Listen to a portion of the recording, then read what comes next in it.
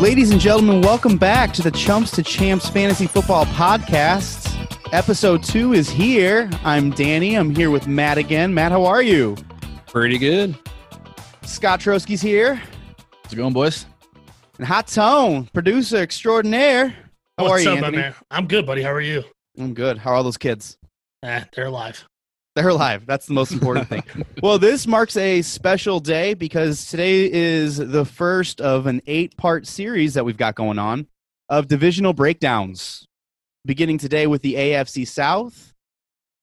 Before we do that, a couple of things to note that we wanted to chat about that went on the past week or so. It's the end of May right now, but pass interference. That was fun while it lasted, wasn't it? That rule from 2019 where coaches can challenge pass interference calls, it's gone. Is this a good thing? Is this a bad thing? The rule that never actually changed any of those results. I think it's a good thing because I thought I saw a lot of egregious bad calls that were challenged and they would just refuse to overturn it because I guess they didn't want to. So I'm okay with the challenge going and just making a judgment call on the field. Yeah, I felt like at its heart, it was a good idea. Like they're trying to change something that could be really changed. And then execution-wise, by week 2, everyone was like, oh, this is just, nope, hate this. Yeah, I will say I was a fan of them allowing it to be challengeable, but if they're going to act on it as they did last season and never adjust to actually overturn some of these calls, it might as well go away. I think that's one of those rules that there's just always going to be controversy around. It doesn't matter. I think it's just part of the game. It's like balls and strikes in baseball or whatever, you know? Mm-hmm. It was just the upheaval to the whole Saints playoffs. I mean, they felt like they had to do something because there was such an uproar to that one play, which obviously determined a huge game. And like you said, it didn't really transfer to the regular season when it wasn't as important, I guess. And the worst part of that was it benefited the Rams. Right. Of course, the Rams got the best of that. Well, on that note, there were 2 things that got tabled at the owners' meeting that happened about a week ago. And I was going to bring up one of them, which is the Sky Judge. Now, I think it was the Ravens and Chargers. Their coaches, their organizations wanted an 8th official that was up in the booth to help out with these really difficult calls, i.e. pass interference calls are included. And the owners decided that they wanted more time to discuss the positives and negatives of such a rule. But if Chumps to Champs podcast is going to make this decision right now, we're going to vote right now. Would you like an 8th official up in the sky helping everyone make the right calls? I think it's a great idea. I think it started all with the AAF when they launched a couple of years ago. Worked out well for them. The XFL had something similar. And that's something that eliminates having a challengeable pass interference is you got a Sky Judge in the box. He can radio down that penalty without anybody on the field ever throwing it because they can see it, pass it on that way. I don't honestly see any negatives to it. I mean, what is it going to hurt other than poor NFL teams have to, pay for one more official in the bankroll? I mean, honestly, it's something I feel like they should do in all sports. I mean, look at the reviews in baseball, how long they take. If there's just somebody up top who can look at it instantly and buzz down and say, nope, he was out. Why would that be a bad thing? It's going to speed it up. You're going to get the calls right. And I don't see any negative effects of having another pair of eyes with better views on a play. The big negative that I was reading was they were worried about a slippery slope effect of how much power is the Sky Judge actually going to have. And that's what they didn't shut this down. They just wanted more information. So I think that could be what they're discussing is how much power is this person going to have? Because and I don't think that's going to be very hard to do because I agree with you, Scott. There really are not a lot of negatives to this whole thing. So I think that's going to get passed once they actually have time to break it down. And COVID's probably not helping, but yeah. The only negative I can think of is just the time it would take. And like you said, how much power is the Sky Judge going to have? If it turns into a thing where they're going to the Sky Judge on every single play, it could slow the game down a little bit. But, as long as they make an effort to keep it moving, I don't see it being too much of an issue. I think we've got all the technology in the world. I think it's, Yeah, the head refs already dumb not to use it. So the head refs already have somebody in their ear constantly all game, whether it's the guy running the time clock or this or that. So just having that Sky ref tapped into that, I don't think it would delay anything too much. And I guess going back to the startup leagues, XFL or AAF, they always had pace of play as a priority, and they utilize these things without slowing them down too much. So I think they could make it work. Pace of play is always just that thing that everybody talks about, like you said, slowing it down. But it's one of those where if you're watching a game and it's a team you're invested in, you're fully willing to wait those extra few seconds here and there to make sure your team doesn't get screwed by a call or whatever the case is. I know in a whole, you're like, oh, that could take longer. But if you're actually invested in a team, it's not going to be a problem. So we got 4 yeses. Correct. Yeah. You heard it here first. A lot of controversy. Chumps and Chance have decided that's going to happen. Now, the other thing that I think is more exciting that they also decided at the owners' meetings to table until a later date is this alternative to the onside kick, which is essentially what they were promoting. I think Philadelphia was the one who put it out there as an option. Instead of having an onside kick 2 times per game, a team would be allowed to have a 4th and 15 from their own 25, meaning they would have to make it to the 40. And if they do that, then they retain possession. And the idea is it's more exciting. It keeps teams in it later on in the games. And these onside kicks, which the statistics on how many are actually recovering are really, really crappy. And I, for one, don't care about them. So I can tell you right now, I'm super for that. But what do you guys think of the alternative to the onside kick? Yeah, and I guess this kind of shows those spring leagues are kind of test forms for these new rules. The AAF had this rule almost exactly, and I think it worked out well for them. It's definitely a much more manageable way to retain ball possession and does make it more exciting, and I'm for it. Yeah, I definitely am in favor of it. I mean, I don't know, with some of the better teams, maybe 20 yards, because maybe some teams it's a little easier for them. But yeah, the onside kicks are they're pointless. I mean, it just never seems to work out. yeah, I agree. Give these guys a little bit more shot to maybe make a play at coming back, and I don't know, might eliminate some victory formations at the end, which no one really wants to watch. So the owners just need to ask the Chumps because it's 4-0 on both of those rules, and we would make the game that much better. All agreed? Word. Let's get to the divisional breakdown of the AFC South. What do you guys think about that? Let's do it. All right, we're going to start with the defending champions of the AFC South from 2019. That is the Houston Texans. They went 10-6 last year, which was first in the AFC South. They finished as the 4 seed. They actually won against Buffalo in the first round before getting knocked out by Kansas City. Big changes in the offseason for Houston. They got David Johnson. Yeah. Addition of David Johnson, running back. Wide receiver Brandon Cooks is now there. Wide receiver Randall Cobb is there. Big departures. We'll start with Carlos Hyde because that's probably the biggest one, right? Yeah. I can't think of anybody else. Yeah, except this guy named DeAndre Hopkins is no longer there as well. So we're going to start with the quarterback, though. Deshaun Watson, ADP, he's going off the board, QB6 right now, which is the 6th or 7th round. That's in the same territory as Russell Wilson and Josh Allen, just for reference. He threw 26 touchdowns, 12 interceptions, ran for an extra 7 scores last year. What do you guys think of Deshaun Watson this year, minus DeAndre Hopkins, plus David Johnson? How do you feel? I think he's still going to be the top quarterback in this conference. I don't think anybody is going to overtake him with his ability to run the ball, like you said, with all the touchdowns he had rushing, as well as he's got an arm. You know, obviously he's pretty solid all around, and I just don't think anyone's going to be better than him, but that sounds about right in terms of when he's getting drafted, I think. It's going to be tough for him to put up the same numbers as he did last year without DeAndre Hopkins there. I know, like you said, they got Cooks now, but I've just never been a huge fan of Cooks. He has injury issues. He has concussion issues, which are scary. And he's put up good seasons, but I don't trust him. And then after that, they got a whole group of B receivers: Kenny Stills, Will Fuller, Kiki Kuti. Kiki Kuti. I forgot about that. I don't know if I pronounced that right or not, but they're all guys that have shown flashes fantasy-wise, and they can he can make catches for you, but there's no DeAndre Hopkins here, so he's going to have to prove something.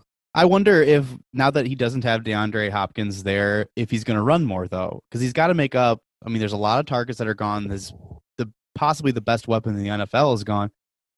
I mean, are there going to be more dump offs to David Johnson? Is he going to use his legs more? Is he going to air it out? We really just don't know. So you're betting on the talent of Deshaun Watson when you draft him more so than what he has done in the last couple of years, I would think. Yeah, I think fantasy-wise, he's going to take a step back. I don't think he's going to put up the numbers. I don't think he's going to do bad. Like I was saying, I think he's still going to be the number one quarterback in this conference when it's all said and done.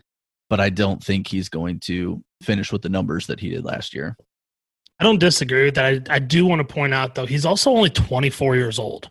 He's going to be 25 before the start of the season, but, I mean, he's still growing as a quarterback. And, I mean, obviously, you losing a number one wide receiver is a huge loss, but I don't know. He could still do good things. Moving on to the running backs, David Johnson's the running back of the Texans now. At least the starter, I should say. There's a couple of them, but his ADP is the 22nd running back off the board, and that goes around the 5th round. So last year was a disaster, and he lost his job, and they got booted. The year before that, he was okay. The year before that, he broke his hand. He hasn't been great since 2016. I will say in 2016, he had Christian McCaffrey-like numbers. That was a long time ago. So what David Johnson are we going to see, and where would you take him? I think at, like, what do you say, early 20s out of running backs is his ADP? 22. Yeah, I think he's a decent value there. He has upside. He hasn't been overly utilized like some of these running backs, at least not lately. And I'd take him before I'd take somebody like Lev Bell, who I think has seen a lot of years of heavy usage. David Johnson comes with a bit of injury risk, but I like him at that ADP. Yeah, if he's there, I would have no problem taking him at that point. I don't trust him after using my first overall pick on him, and then he breaks his wrist and is out for 13 games or whatever. So whenever that happens, I tend to gravitate to other people before them. But Scott holds a grudge like you wouldn't believe the fantasy. Like it was personal to him. Yeah, I think the ADP is a perfect representation of how people feel about him and the lack of faith they have in him this season. So yeah, if you get him there, it's fine, but you're not stretching for him. Well, there are people like exactly, and there are people like Todd Gurley going 5 or 6 picks ahead of him, and I think Todd Gurley is a bigger question mark, injury or health wise, than someone like David Johnson, especially a team that just sought him out and wants to utilize him. And because of the injury risk that he has, Duke Johnson's behind him. So when you're making trades for David Johnson, make sure you check the first name just in case, because it's going to say D. Johnson Houston. So check that out. But I mean, just real quick, because he's going at the very, very end of drafts, if at all. When he does rush, he averages about 5 yards per rush, which is really, really good. Is he someone that you're targeting? Does he have any standalone value in this question mark of an offense? Or is he a handcuff? What is he to you? My question about him is how many pass catching opportunities is he going to take from David Johnson? We just talked about David Johnson's a decent pass catcher, but so is Duke Johnson. They don't seem to complement each other very well, which I don't think is great for Houston, but I would just be worried about him stealing workload from David Johnson, and I'm not going to draft Duke Johnson. Yeah, without even knowing how they're going to use David as their starter, I wouldn't be willing to probably draft old Duke just because, he might not get in all that much. Who knows? Yeah, too many question marks. Duke was basically a receiver when he was in Cleveland. He was listed as a running back, but I think there's just too many question marks on how each of those guys is going to be used. We should have just asked Hot Tone. How did you feel? Was it 4 years or something, like 3 or 4 years? It was a few years, yeah. He was underutilized, honestly. He has a lot of talent, but they just didn't know how to use him. So yeah, he had a lot of fantasy hype for a few years. It was always like, oh, it's going to be Duke Johnson's breakout year, and now he's just still like third down back, whatever. Yeah. Wide receivers.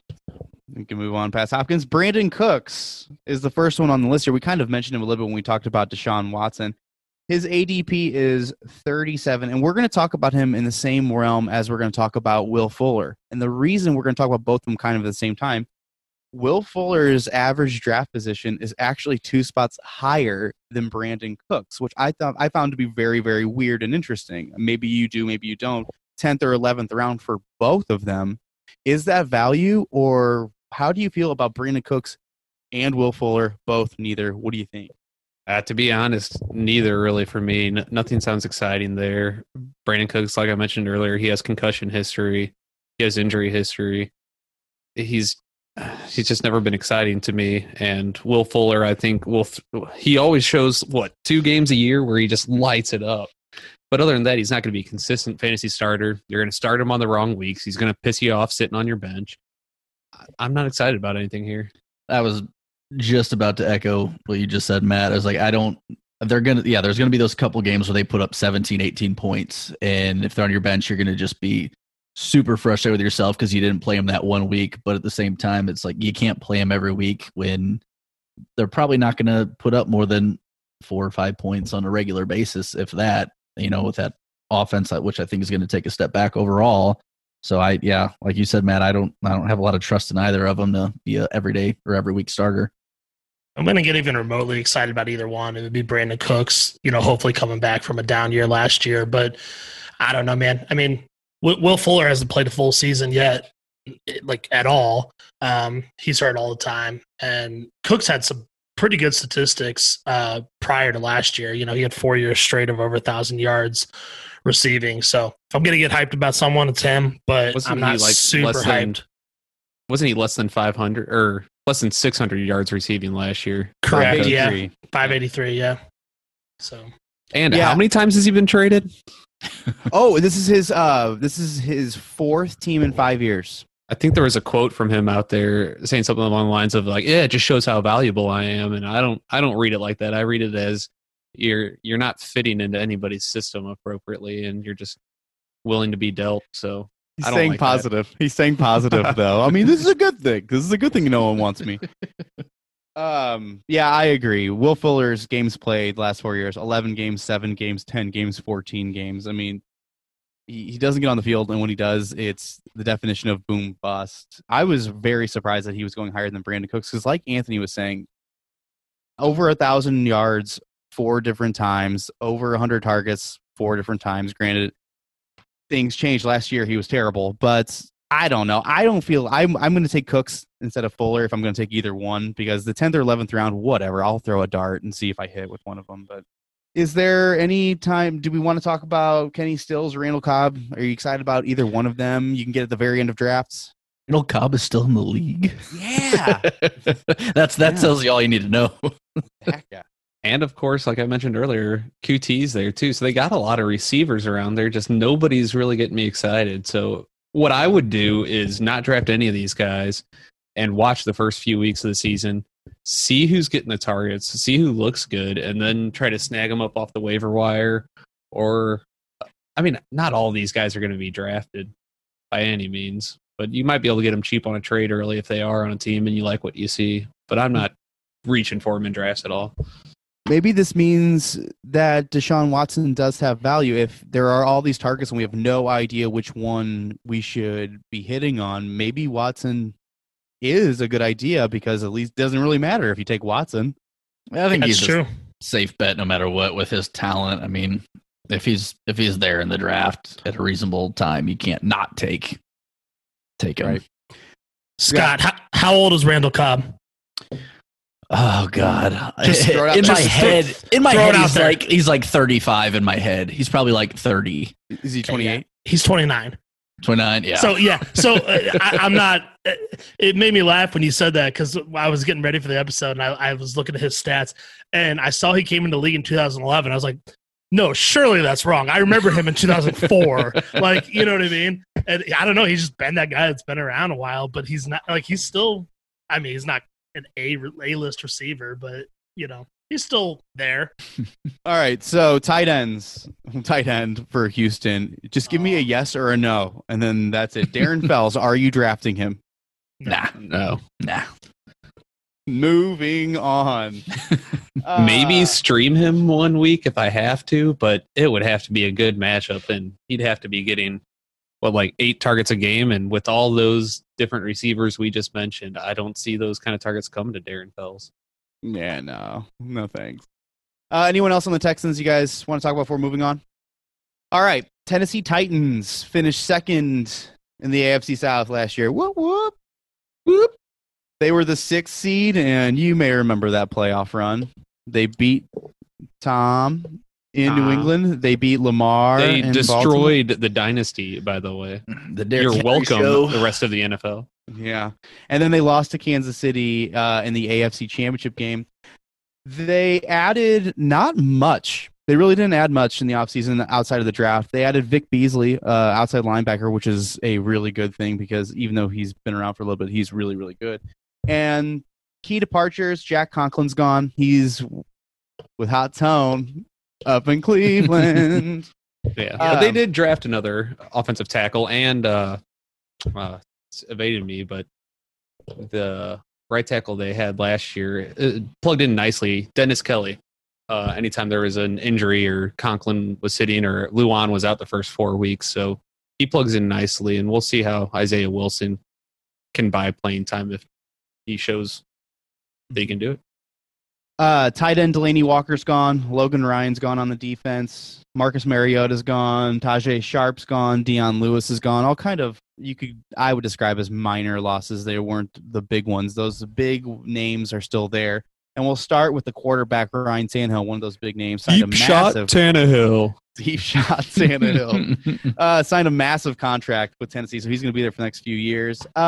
His average draft position is QB 17, so we're talking the end of draft. He's going similar to Jared Goff, Big Ben, people like that. Last year, he only played in 11 games because he took over week 7. So if you take those 11 games and stretch them out across a 16-game pace, because we're going to do that because it makes the numbers more relevant and better, but he would have finished just a hair under 4,000 yards and with 32 touchdowns, which is really, really good considering Lamar Jackson led the league with 36, I think it was. Yeah. And he can run. He ran for 4 more touchdowns. So what do you do with Ryan Tannehill? We're going to start with Matt because I'm sure the Titans are going to get painted with a very, very positive brush. No, I like him. I like that ADP. If you know me, Danny, I wait on quarterbacks deep in drafts. I feel like I could get him and maybe somebody else to. I like to not necessarily pick up a new quarterback each week, but grab a couple late guys so that I can balance out their good matchups and bad matchups and plug and play. The biggest concern I have with Tannehill is with how run heavy Tennessee's offense is. They run so many fewer plays, it seems like, than a lot of other teams. It's less times he's putting the ball in the air, and a lot of those snaps are going to runs anyway. So he really needs to make it count in the red zone. You need a couple TDs out of him at least. But I guess, like you said, if you extrapolate out his stats, he's still getting decent numbers. So we'll see. I wouldn't mind having him on my team if I can get him late. Yeah, I definitely like him. If he's going that late in the draft, I feel like he'd be an exceptional second quarterback on your team. If you've got somebody else, he's got definite matchup qualities there if he's playing a specific team or it's a bye week. So I would definitely like having him. But the biggest concern is, we saw what they did in the playoffs last year where they won games where he threw the ball, 16 times, if that. Right. And it's one of those where that's obviously not a recipe to win on a consistent basis because Derrick Henry will be carted off at some point if that's your game plan. How dare you? But yeah, it's one of those things where you never know with him, but he does have that ability to put up big numbers for you if you're playing at the right week. Yeah, I like him especially for the ADP. He led the league last year in yards per attempt and yards per completion, QB rating. I mean, he was just solid last year all the way around. And I mean, I think as long as he's getting the protection he needs, he's going to be good for that tier of quarterback. And they kept flashing those stats like week 10 on. It was like, oh, quarterback stats since week 7 when Ryan Tannehill took over, and he's leading or in the top 3 of every category with these elite guys. We'll have to see. There wasn't any game film on him playing for Tennessee at the time, and I think that's always a benefit to a quarterback. when another team hasn't seen you playing in the system yet. They don't really know how to read you, but that film's going to be out there this year, so let's see what he can do. Running back, Derrick Henry. Average draft position, he's the 6th running back off the board. Tractorcito. Yeah, that's right. He's a first-round value. He's going to the end of the first rounds. Last year, he led the league in rushing. 1,540 yards on the ground and 16 scores. He did catch the ball, about one pass a game, but 2 touchdowns in the air as well. What do you think of Derrick Henry, and where are you going to take him? Where does he have to fall in the 1st/2nd round? There's not a lot to say about him. If he gets the volume he got last year, and if he runs somewhat like what he ran last year, he's going to be a stud again. I mean, all you have to do is look at that 99-yard rush where he stiff-armed 3 guys. It's incredible, but you got to worry about his longevity because of the beating he's taken. But the man's a beast. So, and Scott wants him dead. if they don't overuse him, if he's there in the 2nd round of a draft, I don't care where I'm at in the 2nd draft. If I feel like I'd have to take him at that point. Are you taking him? Go ahead, Anthony. No, I'm just saying if I'm drafting at the end of the 1st round, like he's not getting to the 2nd round. Yeah, that's what I was going to say. If you're going 10th in a 12-team league, Anthony, are you taking him at 10? I mean, I'd have to look and see who he's lined up make against, a declaration. Make a declaration right now. When are you going to draft him? I leagues. Guarantee you $500 on it. I will draft him if I pick 10th. If I could snag him on the turn with like a stud wide receiver or even just load up on 2 great running backs, I would love my team. Drafting at the turn is always one of my favorites. I guess I will point out the only really negative about Henry is he does not catch many balls. So if you're in a full PPR league, you might want to look elsewhere. But even in half, I think his benefits outweigh the negatives there. So I still like. Well, Deion Lewis is gone. I mean, he used to catch half of them, so now who's there to take those away? It's so interesting that you say that because we're going to move on to Darrington Evans really quickly. Not too much to say because he is pretty much the handcuff. He is the Deion Lewis of last year, and Deion Lewis really didn't have any value other than being a handcuff to Derrick Henry. Are you guys into – this is a good time to talk about handcuffs. Are you guys into handcuffing running backs, at least when you are drafting? Not really. I like to keep an eye on them and hawk the waiver wire. I like to steal other people's handcuffs if it seems like it might be beneficial for me. But I'm going to keep my eye on the waiver wire. And, of course, since Scott wants Derrick Henry to get an injury so bad, like if he goes down, hop on Evans. The only time I really think about handcuffs is if I have that same starter on that team and I'm worried about injury. Other than that, I don't usually go for anybody like that. Wide receivers. The big one is A.J. Brown. A.J. Brown kind of broke out last year. His ADP right now is wide receiver 16. He's going at the end of the 3rd, early 4th rounds. Last year, he averaged, can you guess? Maybe you guys know this number. How many yards per catch A.J. Brown averaged last year? I can tell you, it's 20.2. Wow. That's a lot. He averaged 20.2 yards per catch, 1,051 yards, 8 touchdowns on just 84 targets. So what do you think of A.J. Brown in this run-first offense, but being an inhuman kind of a football player? I like him. I mean, what he showed last year was impressive. Did you say what his ADP was, Danny? I think 16. He's going to be a pretty good value this year. I think he has the talent and the size to be one of the top tier wide receivers, and he hasn't quite shown it yet, although he showed that he can do it last year, so you might be able to get him for a little bit of a steal. Yeah, I just think he's going to get better this year. I think he's going to be a great pick if you got him. I'd take him right around there, maybe a little bit lower if he's still hanging around, just because with last year being his first year, if they figure out better coverage on him, he could take a decline, but that sounds about right to me. No, yeah, Tony, he's going to get better. Did you not hear what I said? Well, I forget who was pointing it out. I think Scott pointed it out earlier when we were talking about Ryan Tannehill. The big question, A.J. Brown is incredible. That is obvious. But playoff time, when it was the Derrick Henry show, and remember, the Titans were winning. I said remember the Titans. The Titans were winning. The game. Okay, so the game against New England, A.J. Brown had 1 catch for 4 yards. Tannehill threw the ball 15 times. Baltimore, they won 1 catch for 9 yards. Tannehill threw the ball 14 times the whole game. So that kind of thing was a recipe for success for the Titans. So I'm scared. But also, and I don't have the stats in front of me at all, but wasn't it like week 16, 17 when the Titans needed a win? They were just airing the ball out with Tannehill those weeks. And then once playoffs hit, they kind of switched their dynamic. Yes. Yeah, that because in week 15 against New Orleans, he had 1 catch. It was a 34-yard catch, and I think he ran like a 50-yard touchdown, which was weird. But so there are times when he can ghost, and I don't know how I feel about that relatively early in my draft.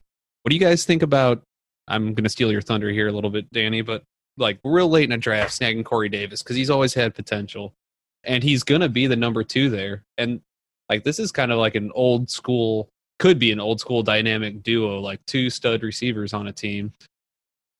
I kind of like Corey Davis late. You say 2 studs on a team. A.J. Brown is a stud. Corey Davis pooped his pants since he came in the league, in my opinion.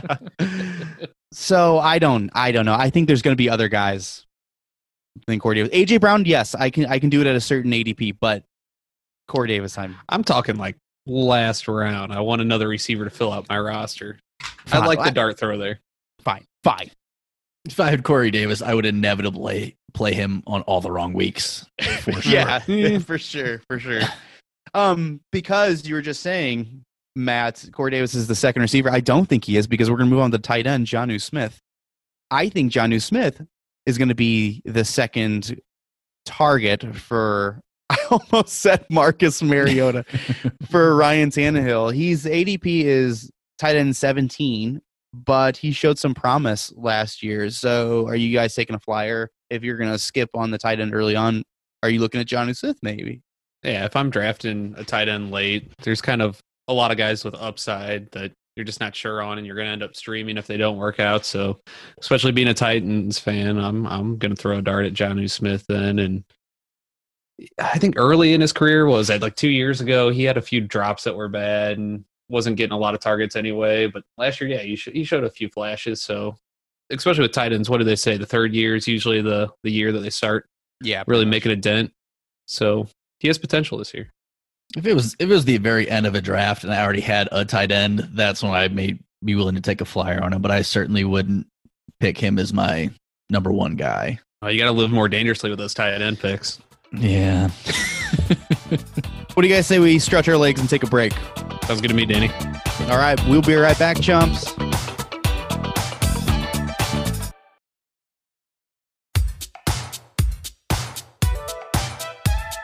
All right, welcome back to episode 2. We're talking about the AFC South. We just got done with the Texans and the Titans, and we're going to talk about the Indianapolis Colts now.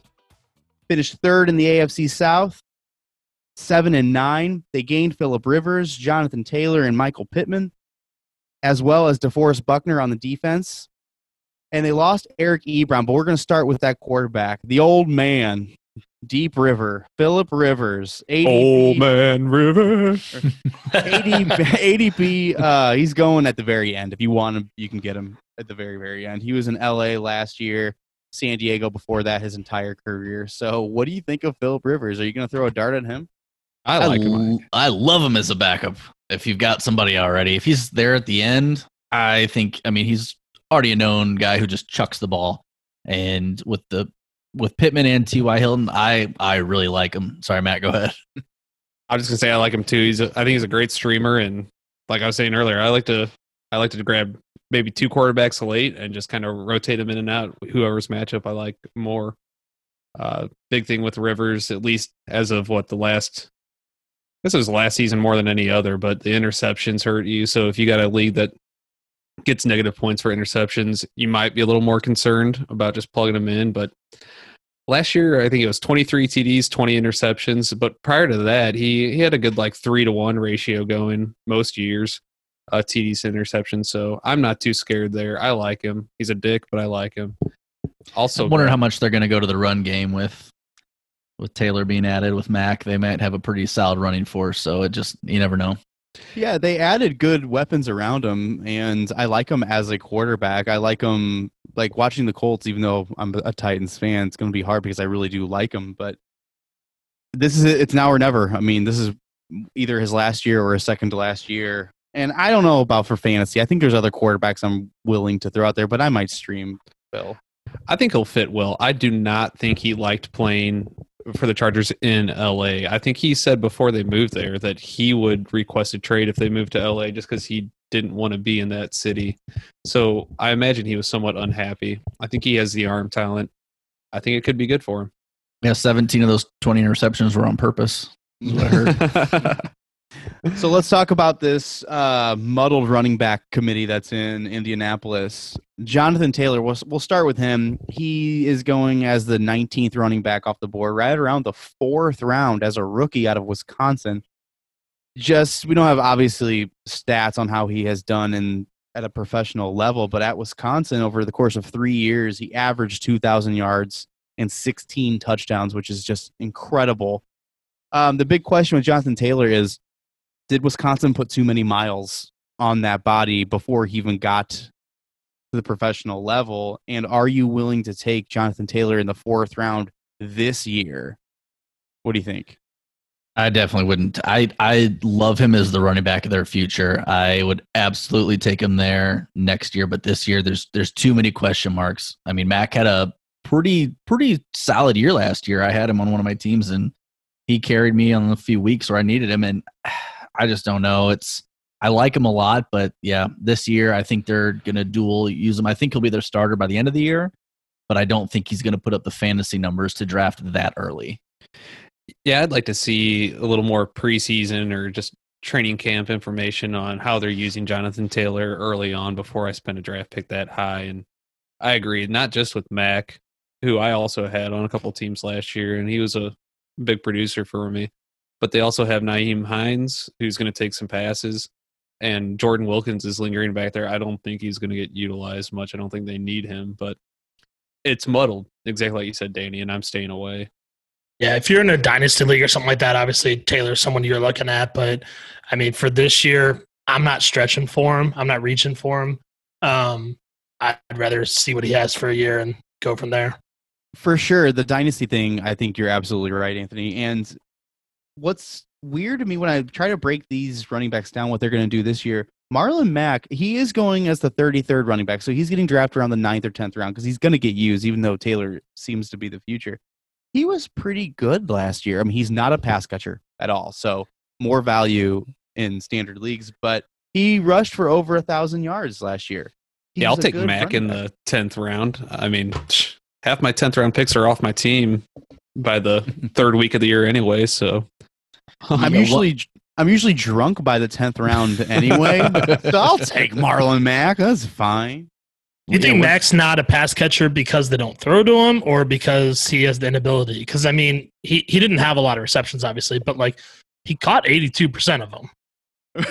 It's not hard to catch 82% of four. Okay. That's fair. I don't know if that math adds up, but I mean, he also had injury problems. He had shoulder problems, a hand fracture last year and stuff like that. This just seems to be for me personally. I'm too nervous about a rookie coming in and then take him in the 4th round versus Mac. I'm with Matt. I would rather have Mac this year, which sounds weird because I'm just not willing to throw that kind of a dart right now. I think that's good value too, and I don't know as much as you guys about Jonathan Taylor, but if he struggles in pass pro, Marlon Mack is going to be on the field more, and he's going to get utilized if he's on the field more. So he's just a surer bet, and if you're getting him in the 10th round, I see that as more or less a steal. I was just about to say, if it takes a little bit for Taylor to kind of adapt to the offense, I mean, you know, NFL offenses are going to be a little more complicated than Wisconsin's offense, I'm sure, and it might take a little bit. So, you know, if he doesn't do the right things right away, they might not play him as much. And then Max basically might be your 3-down guy for most weeks. You just never know. Wide receivers. T.Y. Hilton's the big one on the depth chart. He's going around the 5th. He's going around the 5th round, end of 5th, sometimes the early 6th. He's a wide receiver 26. Last year, he only played 10 games, though. So he was a wide receiver 57 last year. It doesn't really count, though. He always gets in that 5 to 7 touchdowns when he plays a full season. He can do over 1,000 yards, but now he's got Phillip Rivers. He always succeeded with Andrew Luck. Now he's got Phillip Rivers. Are you big on Hilton, or are you saying nay? I'm a little more excited for him this year, not necessarily because of Phillip Rivers being there, but because they added Pittman. And I think he's going to be the big body receiver who can draw coverage, and all of a sudden now T.Y. Hilton's being left open or uncovered over top, and that's when T.Y. gets you those long bomb speed touchdown passes, and I think he's going to get opened up for more of those this year.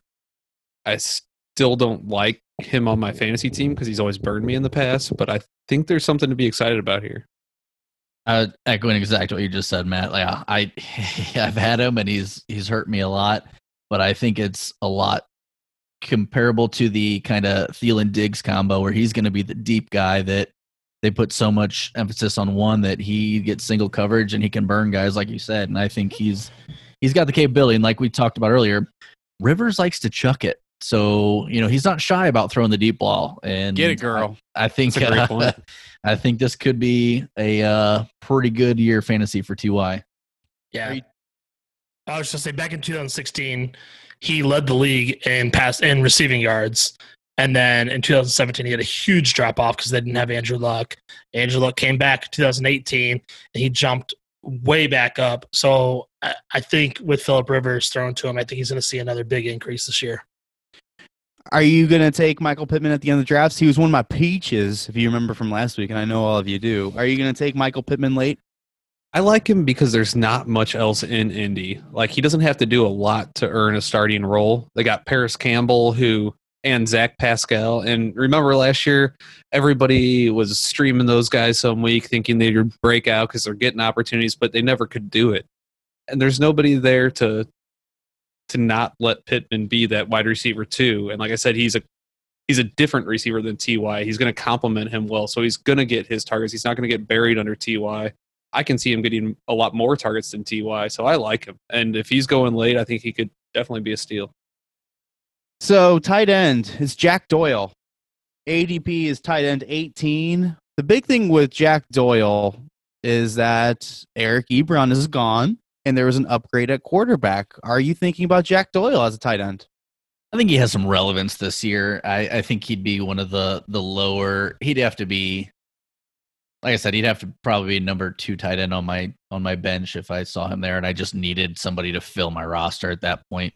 He definitely wouldn't be my go-to guy, but like you said, he's got a better quarterback, and I think he's got the capability of being better than he has in years past.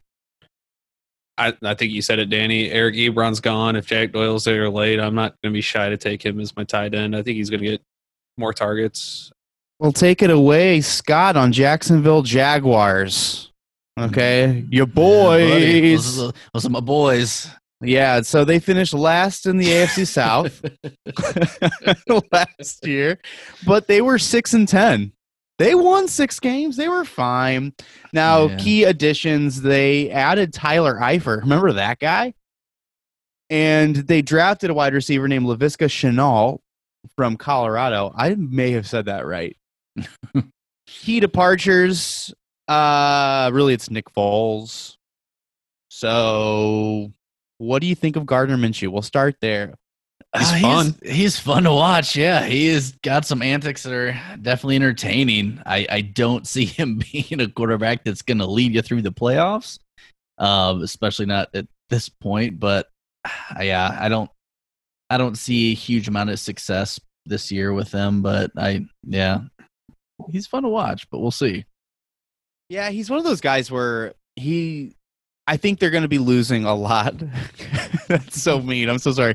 I think they're going to be losing a lot, so you may get some garbage time stuff, and that sentence is probably going to come up from me in the next couple of minutes talking about the Jacksonville Jaguars. But I don't know. I don't see a scenario of how I'll choose him at the very end.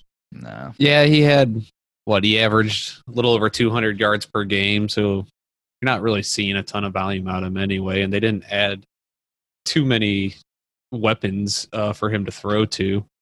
So I'm not excited. Like Scott said, he's fun to watch and entertaining. So I'll be rooting for the guy.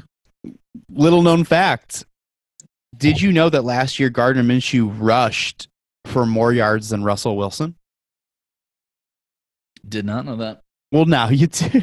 Oh, boy. Now I'll take That him before changes Wilson. everything. Yeah. Just pencil him in above Russell Wilson now. Running back, Leonard Fournette. This is an interesting one. Leonard Fournette is an interesting choice in fantasy in 2020. He's going right around the third round right now, the 15th running back off the board. Another really fun fact about the Jacksonville Jaguars, I know them all. They rushed for 3 touchdowns last year. The whole team. The entire team rushed for 3 touchdowns. They're all Leonard Fournette. Yeah, I had Isn't him. that terrible? I think that was the biggest disappointment with Fournette because he was still well over 1,000-yard rusher, right? Yes. And I really liked him going into drafts, and somehow I didn't get him in a lot of my drafts, but I was upset about that. I knew I wanted him, and I think the lack of TDs really has to do with how unsuccessful Jaguars' drives were at scoring, not his talent level. So if they could make that leap into a team that can put more points on the board, I think a lot of those points go to Fournette, but they won't. They didn't do a lot to get there. It's pretty hard as a running back when you're constantly at 3rd and 9. So Yeah, that's the story of the Jaguars last year. I feel like Leonard Fournette's always on Scott's fantasy team, and I'm in way too many fantasy leagues with Scott, so I never get Leonard Fournette. But let's talk about Chris Thompson. He actually was an addition as well. Chris Thompson had a breakout with Washington a couple years ago. Remember him, the pass catcher when everyone kept getting hurt in Washington? He is now in Jacksonville. Leonard Fournette had 100 targets last year, which is crazy high. I never would have thought he'd be. I mean, that's a lot for Leonard Fournette. Are a lot of the pass catching duties in the third down plays going to go to Chris Thompson, or is Chris Thompson just old busted now? I think Fournette handles the workhorse load still. It seems like they definitely got Chris Thompson to carry some of that load, give Leonard Fournette a breather at times, but I just don't see him being a major part there. Yeah, and it should be noted that Raquel Armstead is the backup to Leonard Fournette. He really doesn't have any standalone value, I don't think, but there's always chatter about where is Fournette going to get moved. And if for some reason Leonard Fournette does not end up on the Jaguars, or they decide, you know what, we just don't like you anymore, Raquel Armstead will be the next guy up. Someone just to keep your eyes on, I think. If you want to handcuff Leonard Fournette, it's not the worst idea with Raquel Armstead, but we should pay attention to that name. That name might come up, especially if Fournette gets injured or gets moved. But moving on to wide receiver, the big one from Jacksonville is DJ Chark.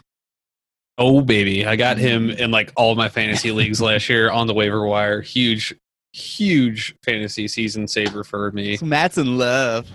Yeah. I renamed one of my teams DJ Chark do. Oh, love it. Yeah. He is the 27th wide receiver off the board so far. He's around the 5th round, 6th round. Last year, he broke 1,000 yards and scored 8 touchdowns. Do we see more of the same? I like him for sure, and I think that was it 2 years ago when Dede Westbrook had a good year like that?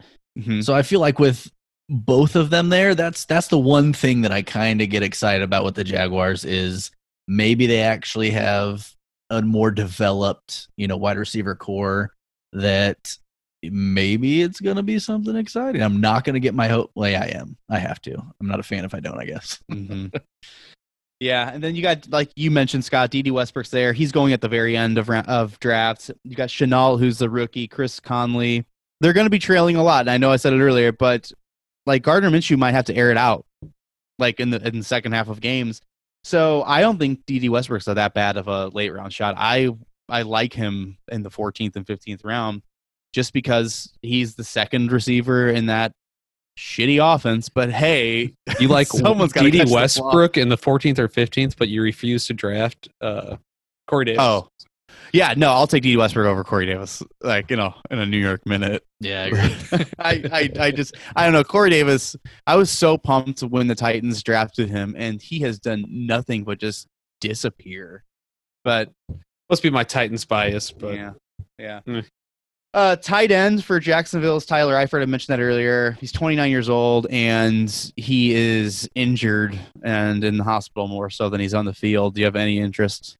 He's another Randall Cobb, where I thought he's been in the league for as long as we've done fantasy. 29-year-olds. But yeah, he's not even. It's just it's insane. But he's older than shit, and he's 3 years younger than us. So.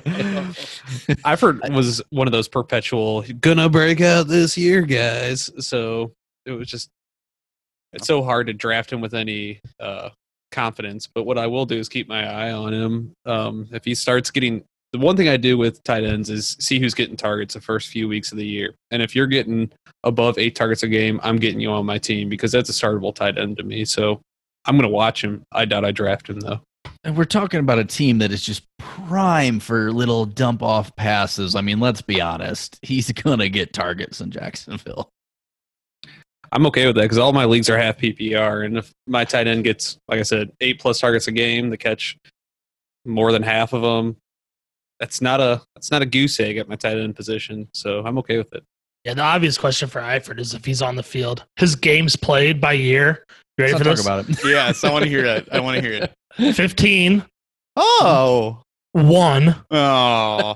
13. Hey. 8. Oh. 2. 4. 16. Okay. Yeah, ending on a good note though. So it's only looking up from here. So yeah, it's all healed up. All right. Well, that was the AFC South. The breakdowns. We covered all 4 teams. But let's talk about where they're going to finish. What do you guys think? First, second, third, fourth. Who's winning the division? Second, third, fourth. Go. Titans are winning the division, obviously. The problem is what makes that difficult is Titans always finish 9-7, so they're going to have to win the division at 9-7. I got them winning again. Again, they didn't win. I got them winning also, and I have them going 10-6. I had the same thing, 10-6 for the Titans winning the division. Yep, me too. All right, a 2-horse race between them and Indy, but yeah, I have Tennessee at 10-6. Okay, so Scott's got Indy finishing second. I also have Indy finishing second at 9-7. Yep. So what's interesting is last year, Houston won the division at 10-6, right? And I'd have to imagine it is 100% the dealing DeAndre Hopkins move that has just crumbled them in our books, right? Yes. Well, it's a few things. I mean, I always look at points for and points against. That's a big thing for me when I'm determining last year to this year. Texans gave up more points than they scored last year. So some of that 10-6 was luck. I saw that. Actually, Titans were the only ones with a positive point differential last year. Yeah, absolutely. And it was a good one. Yeah, it was like 80 points or something like that, or 70 points. So I think the Titans are naturally going to take a jump. I haven't analyzed all 4 schedules, but the Titans are going to naturally take a jump because of that, and the Texans are naturally going to take a drop because of that. So I think that combined with some of the acquisitions made on either side. So have the Jaguars done anything to dig themselves out of that bottom spot? That's what I was going to ask is, can I guess who's everyone's third place real quick? And just now hold on. Just hold on a second. Let's hear because I've got Houston and Jacksonville finishing at 6-10. Whoa! Who won the tiebreaker? Whoa! Well, I don't know that. No. Make a definitive statement about who. When I went through the schedule, I'm like, I have them split in the season series, and then honestly, I don't know offhand what the next credential is. Divisional record. Okay, Houston. What's the rest of your guys' records for Houston and Jacksonville? I have Houston going 8-8, which I think is pretty generous. And I mean this. I went through the schedule, and I've got Jacksonville winning 3. Oh, okay. Ooh. I got 3-13. Danny and I, we were identical up until that point. I got him at 5-11, not far off. But I think Minshew just scrapes out more than 3.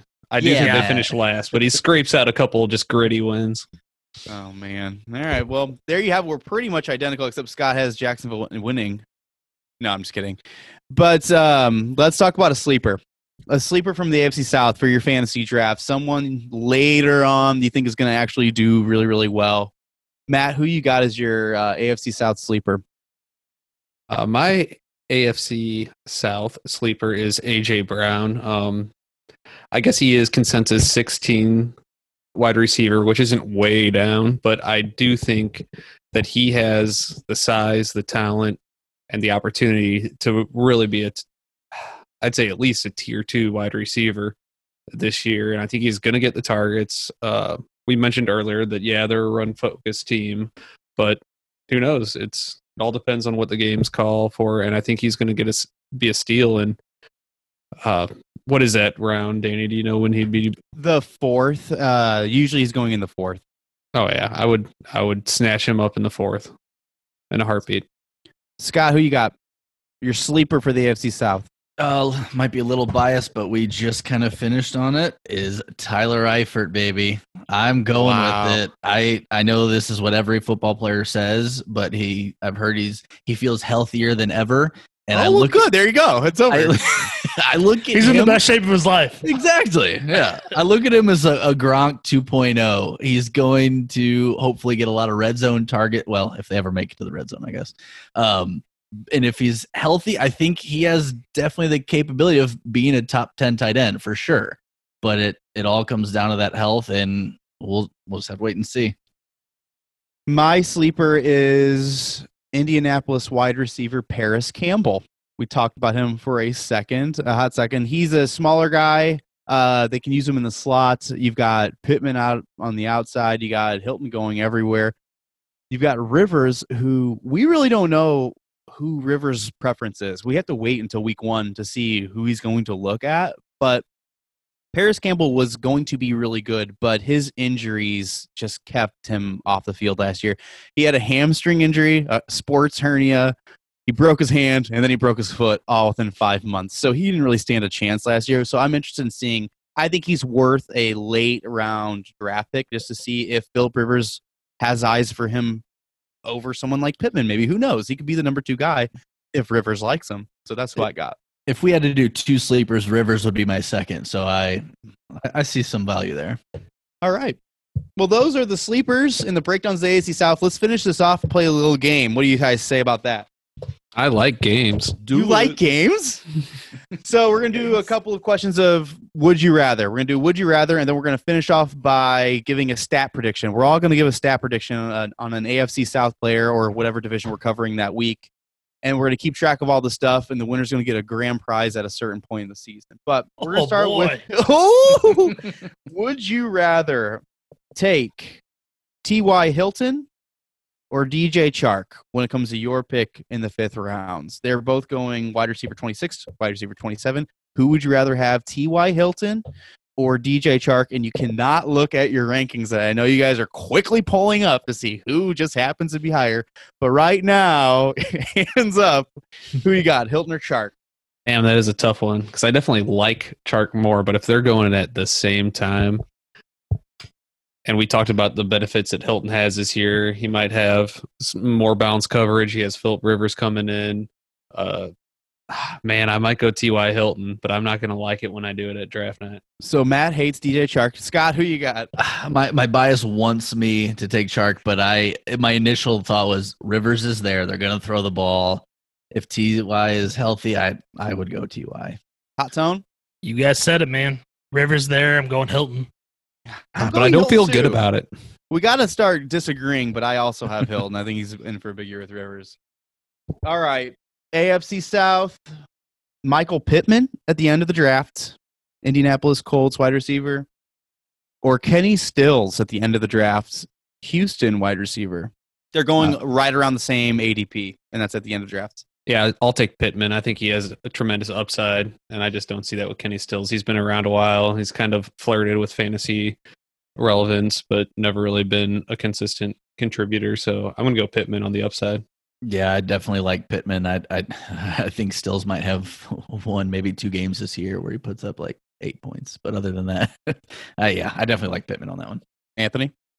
I'm going Pittman too. There's only one guy in front of him, so. Now I'll go Pittman too. Okay, we're going to disagree on this next one, maybe, probably. Okay. The last would you rather before we get to our prediction. You have to choose one or the other. A.J. Brown in the 5th round. Matt, are you listening? Yep. A.J. Brown in the 5th round, which is later than his ADP, or Deshaun Watson in the 10th round. which is also later than his ADP. You can snatch up any of them late quarterbacks and then stream and fix it up, whatever. My quarterback after the draft is never my quarterback at the end of the season. I'm taking AJ Brown because I think he's going to be a consistent starter for me all year. I like Watson in the 10th. That seems really late for him. I don't know. I know that. God, you guys hate each other. Average draft be gone. I like if Watson's there in the 10th round. I don't see how I could not draft him. Yeah, same. I'm going Watson in the 10th round as well.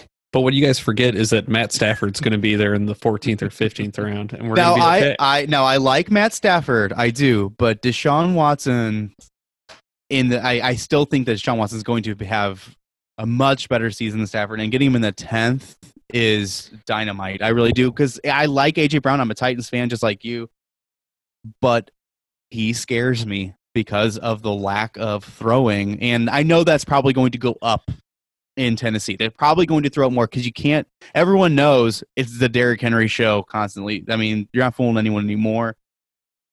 But it comes down to where they're getting drafted. 10th round, I'll take Watson as well. This is the last question, the final question that we have for you guys. It's a number that you're going to give me, all right? I want you to write it down so we can know there's no cheating involved and no one's going to Price is Right, pull a $1 bid on this.